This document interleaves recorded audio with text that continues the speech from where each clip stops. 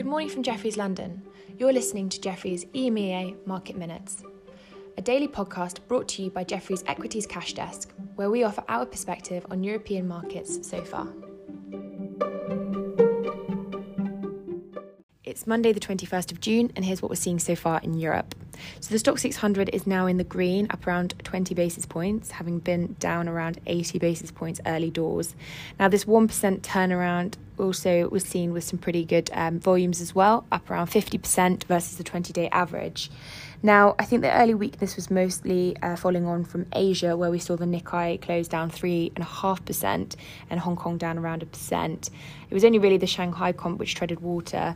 Now, the weakness wasn't caused by anything incremental news-wise, but more just continuation of the unwind of the reflation trade that we saw here on Friday as well.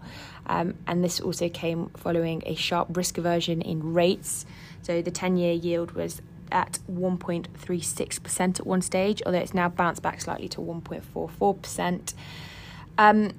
Interestingly, however, the Bank of Japan did confirm post the Asian close that they've stepped in and bought around 70 billion yen of ETFs, which is their first purchase since April.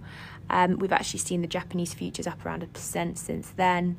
But net-net, not altogether surprised to see Europe in the green now, given that we saw the technical-led sell-off on Friday. But the focus today really is on M&A, with Morrison's up more than 30%, so at 234.8 pence last. This was after receiving an unsolicited cash offer of 230 pence from a private equity house, CD&R. Now, the offer was rejected a few days later, saying it was too low. But actually looking at the whole sector, it's also worth noting that Sainsbury's, which had a short interest of around 7% as well this morning, is also up 4%. So I think M&A is certainly a focus in the space. Also focus in other spaces, as Senior is up 11% after a possible cash offer of 200 pence from Lone Star. That's following an offer which was rejected on the 15th. But just looking at things in terms of sectors, autos are up 1%, outperforming this morning. I think this is mostly just after the weakness in the sector last week. If you look at the sector on a 5-day basis, it's still underperforming. Banks, however, are still lower, which isn't surprising given the move in rates. Chemicals are up 1%. This is off the back of a few positive broker calls in the space, including Air Liquide Upgrade Away. They're up around 3.5% currently. In the commodity space, iron ore was hit 5% over the weekend, so we're seeing the brunt of that being bared in the steel names and sectors this morning.